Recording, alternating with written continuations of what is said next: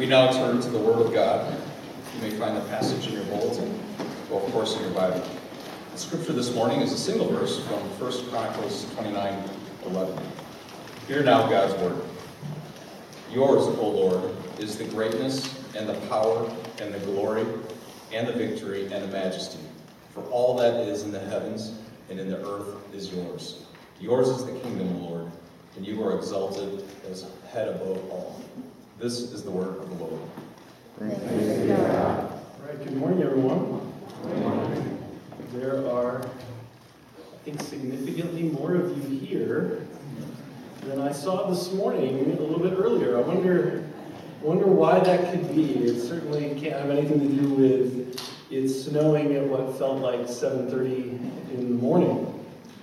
But we're here in God's house together, amen?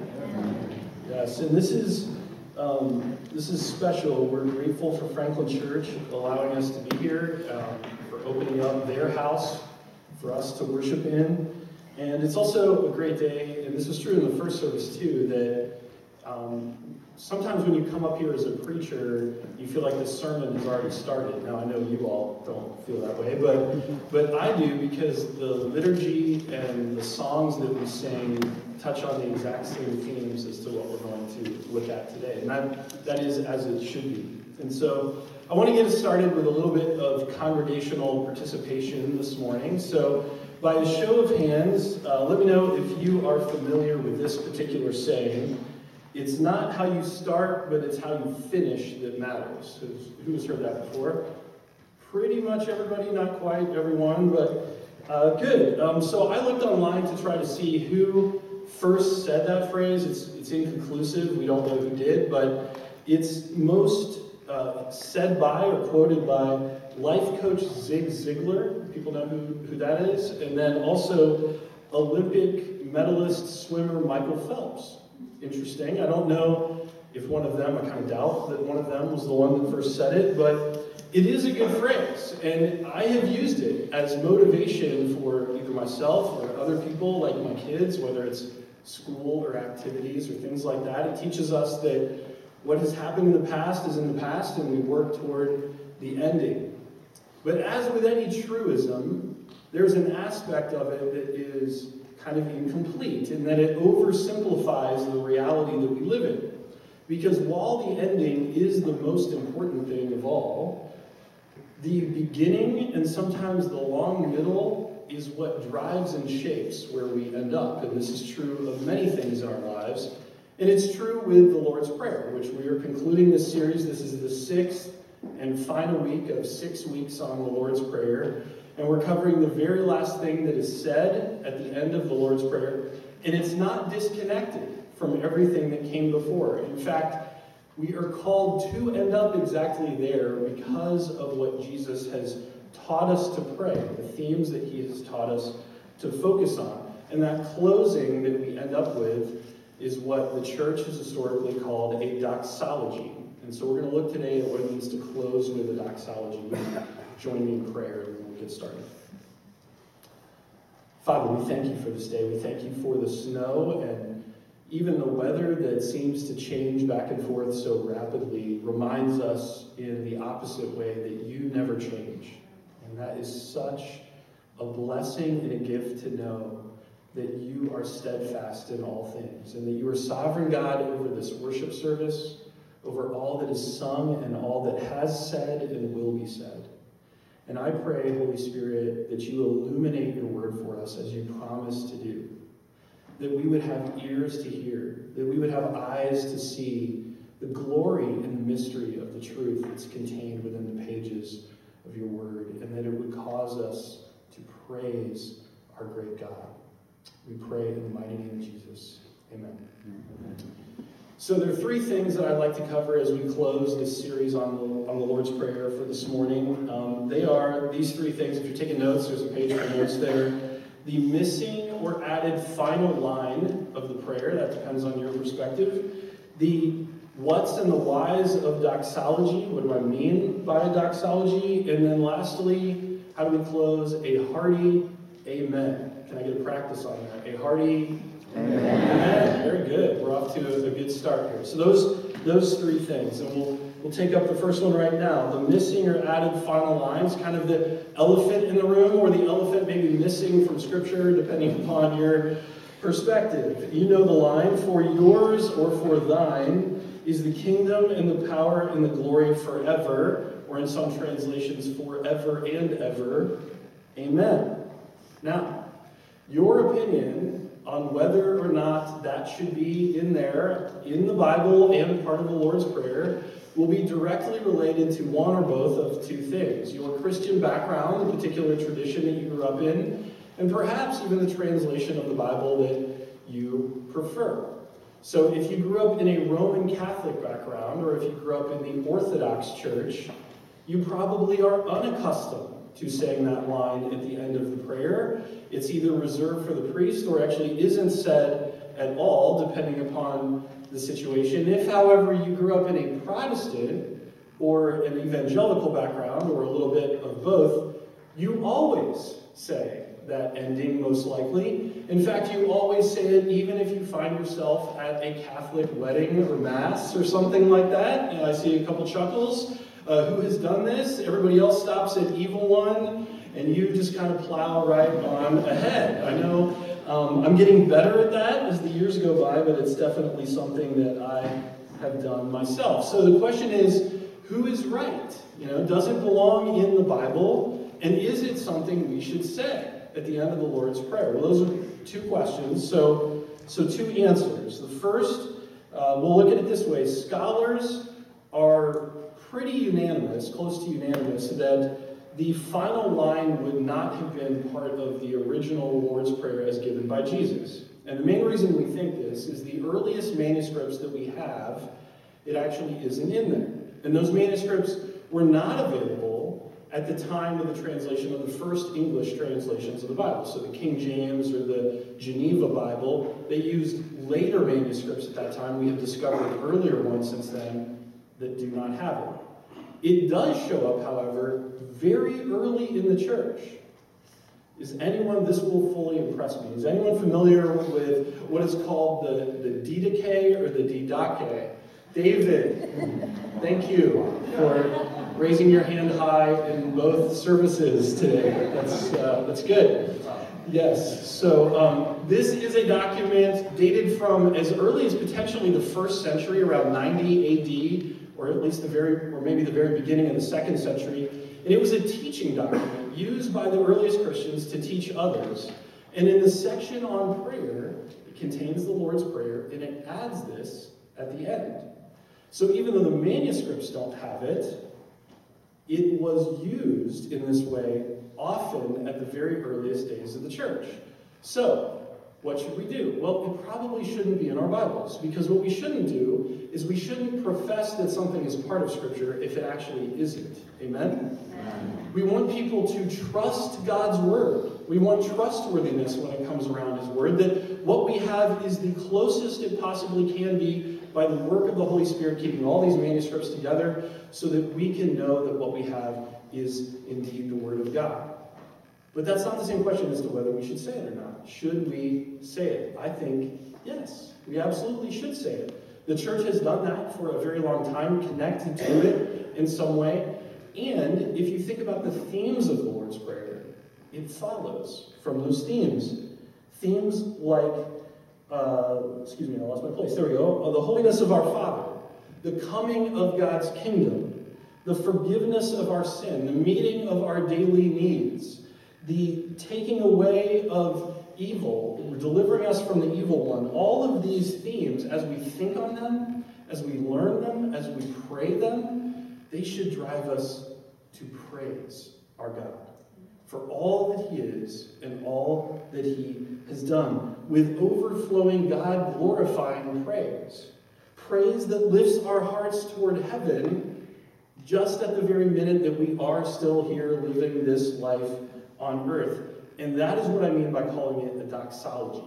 So let's look at what that word means. So a doxology, doxologia in the Greek, it's two words put together. The first doxa, it simply means brightness, splendor, radiance. It was used outside of the Bible in the first century to explain jewelry, someone being adorned and truly beautiful. And here it's ascribed to our God because he is beautiful. Amen?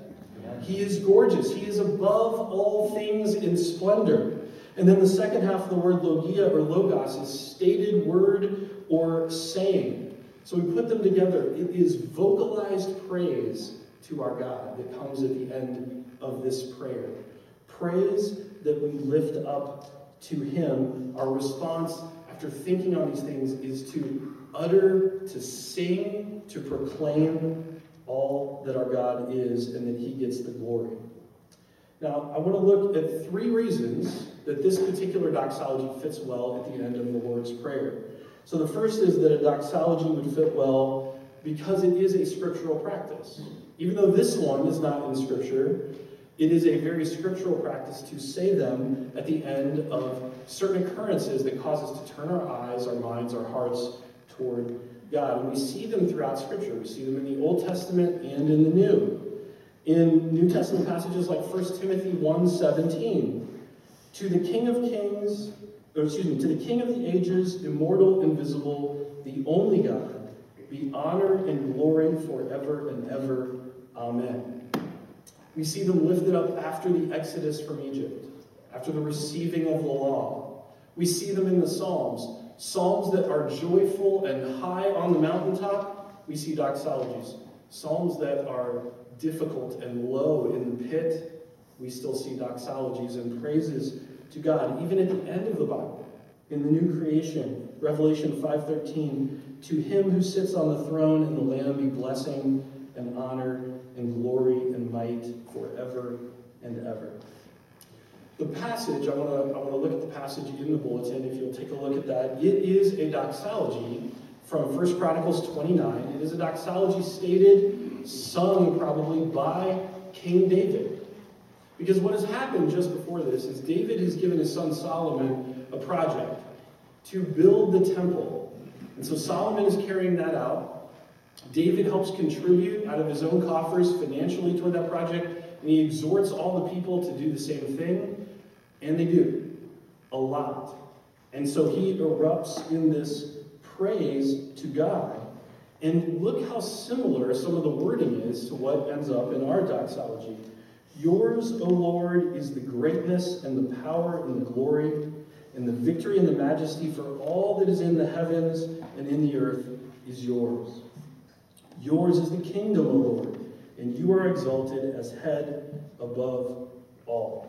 David directs his praise to God. He says yours 3 times in the prayer in reference to things like greatness, power, glory, victory, majesty, ownership of property, the kingdom. All of it he describes to God. He ascribes to God. And what's interesting is Solomon's the one who's been over the project. The people are the one who have given, but David says, everything belongs to you, God. Everything is yours. You are the one who has made this happen. It is only by your grace and your power. And in that, there is great application for us. Now, there's obvious application for us in that we are building a building. We have asked people to contribute. You have been faithful, and that is a reason to praise our God. But it goes far broader than that. The Lord has protected and kept our congregation together when we had to leave another building. Amen? The Lord has grown our congregation and brought new people into this small body of Christ and made it an ever-growing section of the body of Christ. And for that, we should be grateful. We've had partnerships like here at Franklin Church where we can carry out our ministries and continue to learn of who our God is so that we know who this God is that we are praising. And on it goes. And all of that has very little to do with us. Even if you think about something as simple as coming here this morning, every faculty that you used, every desire that was in your heart was placed there by the living God, given to you to bring you to worship him. It's glory to God all the way down. Amen? Amen. That is who he is, and that's why we praise him. So, second thing. The doxology fits well because of what it is. It is not empty praise. It is not shallow praise. It is rich praise because it is built on the Scriptures. It is built on the right belief and doctrine of God. We live in a time in our world where we are encouraged not to recognize that we are made in God's image and subservient to Him, but that we are told that we can effectively remake God in our own image, whatever image we find the most palatable, and the resulting creature, which is some idealized version of ourself, is not one worthy of worship. It is one that's very much like us. But our God is high above the heavens. We are the ones that are low and greatly need Him. And when we focus on that, that is the one who is worthy of praise. He alone. And this is true even when we don't feel like it. Even when we are going through times where we may not feel like praising God, very similar to what we talked about when it comes to forgiveness, that we may not feel like forgiving, our God is still worthy of praise even on those days. Amen? Amen. And when we do praise Him, even at those times, it's amazing how the Spirit works within our lives. We praise God sometimes because we feel like it, and our feelings grow more for Him. We praise God sometimes even when we don't feel like it, but as we focus on who He is, that praise itself causes our feelings to grow more and more for Him, which leads to more praise. This is exactly how it works. This is why we set up our worship services precisely this way, where we have prayers, we have liturgy, we have songs that are sung that speak to who our God is, so that we are ready to receive His word and we are ready to praise Him. Right belief leads to deep praise. Wrong belief leads to shallow praise at best. And so we know who our God is, and that is why we worship Him, and that is why it makes sense to praise Him with doxology. And then finally, thirdly, the traditional doxology fits well because of its connection to the rest of the prayer. Because it restates the theological themes of the prayer, things like kingdom and power and glory, all of which either overtly or sort of implied are in the prayer. And this is true of 1 Chronicles 29:11 as well. And it's true because no matter what the circumstances are or the particular aspect of God's prayer, God's character that is causing us to praise, it's the same God that we're praising. Same God in David's day, same God when Jesus gave the prayer, and the same God for us today. And so our closing doxology is a reaffirmation that Jesus is King. If you look down and think about the context in which 1 Chronicles 29 sits, who is the one who's raising this? King David. He's the king of his kingdom. And what does he say? Yours is the kingdom, God. You are the true king. It's an acknowledgement that God is in charge and we are not. It is a surrender of our own kingdoms to Him, recognizing that He is the one who is the head of the kingdom, that Jesus is king and we are His subjects. Also, the word power is in there. Power recognizes competence, ability, the ability to accomplish certain things. When Jesus gave this prayer, what was the state of the world? The Roman Empire and that power was all that was known to the people. That was their understanding of power. But yet they knew that something wasn't quite right, and Jesus is giving this prayer, and He is saying that God is the one who carries all power. And in King David's day, He's saying, yes, we've done all this. We've built this temple, but we didn't do it ourselves. God is the one who did it. So it's a reaffirmation that God is the one with power. And that drives us to a point of glory. Do you know what the word glory means? It actually relates more to gravity than it does to anything else. It means weight. It means heaviness.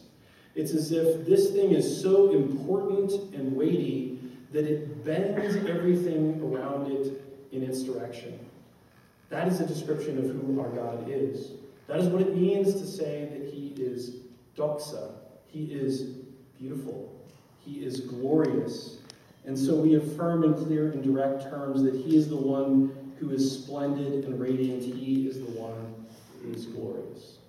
And after we've done all that, after we've praised Him because of what we have prayed, we end, as we do with all prayers, with a hearty Amen. We end with a hearty amen. Not only this doxology, but like I said, all prayers. This has been the practice of God's people for the longest of times. Way back in the Old Testament, we see prayers ending with amen. Throughout the New Testament, throughout the tradition of the church, it ends with amen. Why? Well, contrary to what may have been said at Congress about a year ago, it is not a gender-related term, the word amen. No, the word amen is actually the same. It is true. You are saying, I agree with what has been said.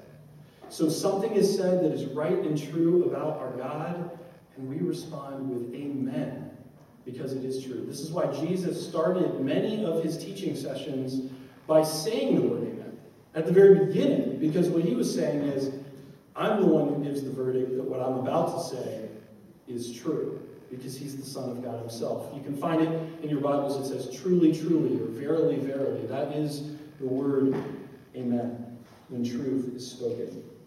There's a short writing from the 16th century by Martin Luther. It's called A Simple Way to Pray. And he is teaching a friend of his how to pray, and he's using the Lord's Prayer as a model for that.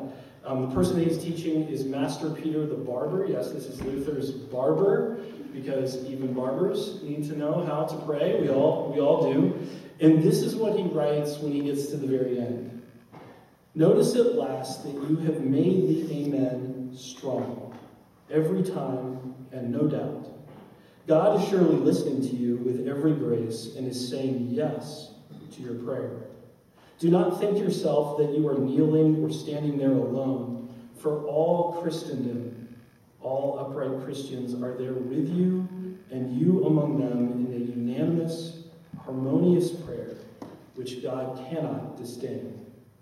And do not leave that prayer unless you have thought, all right, God has heard my prayer, and I truly know this for certain, for that is what amen means.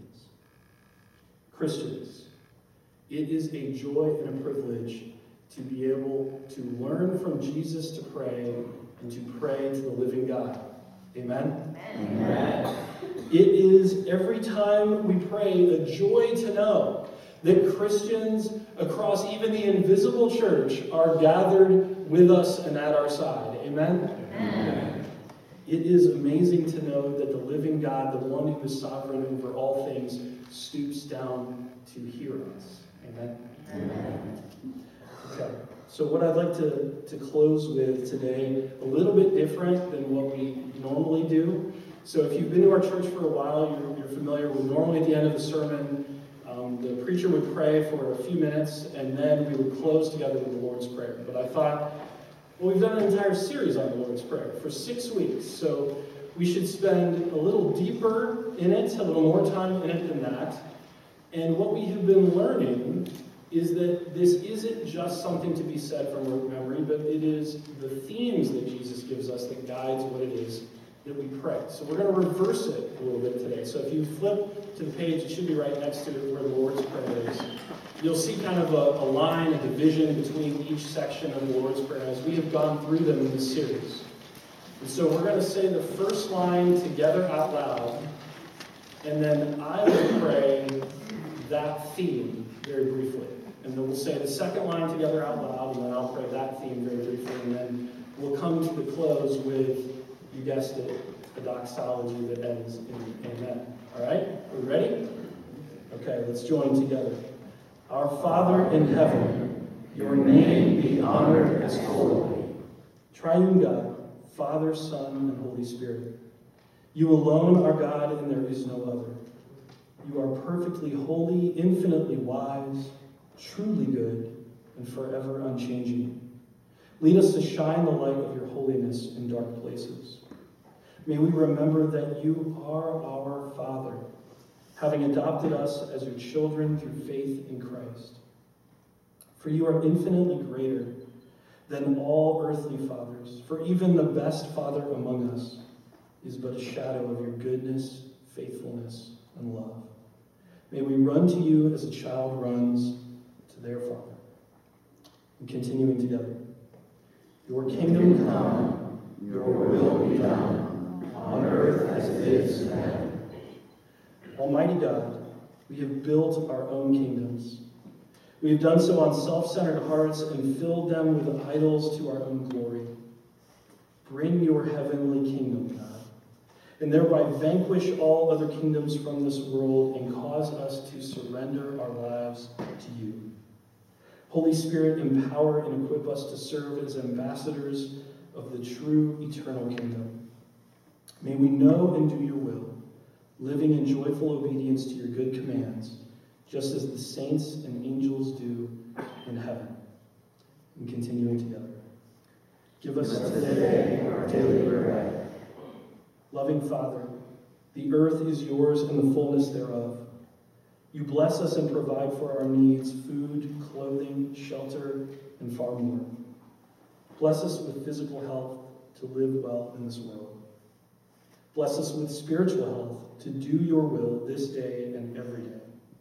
Conform our desires to align with your perfect will. When we ask for things that are outside of your plan, O God, we thank you for telling us no. In all times, help us to trust your promise that you indeed are working for our ultimate good. And together, forgive us our debts, as we also have forgiven our debtors. Merciful God, forgive us our infinite debt to you. Forgive us the trespasses we have made beyond the boundaries of your commands. Forgive us our sins of commission and our sins of omission. Those sins that we know all too well and those we have quickly forgotten.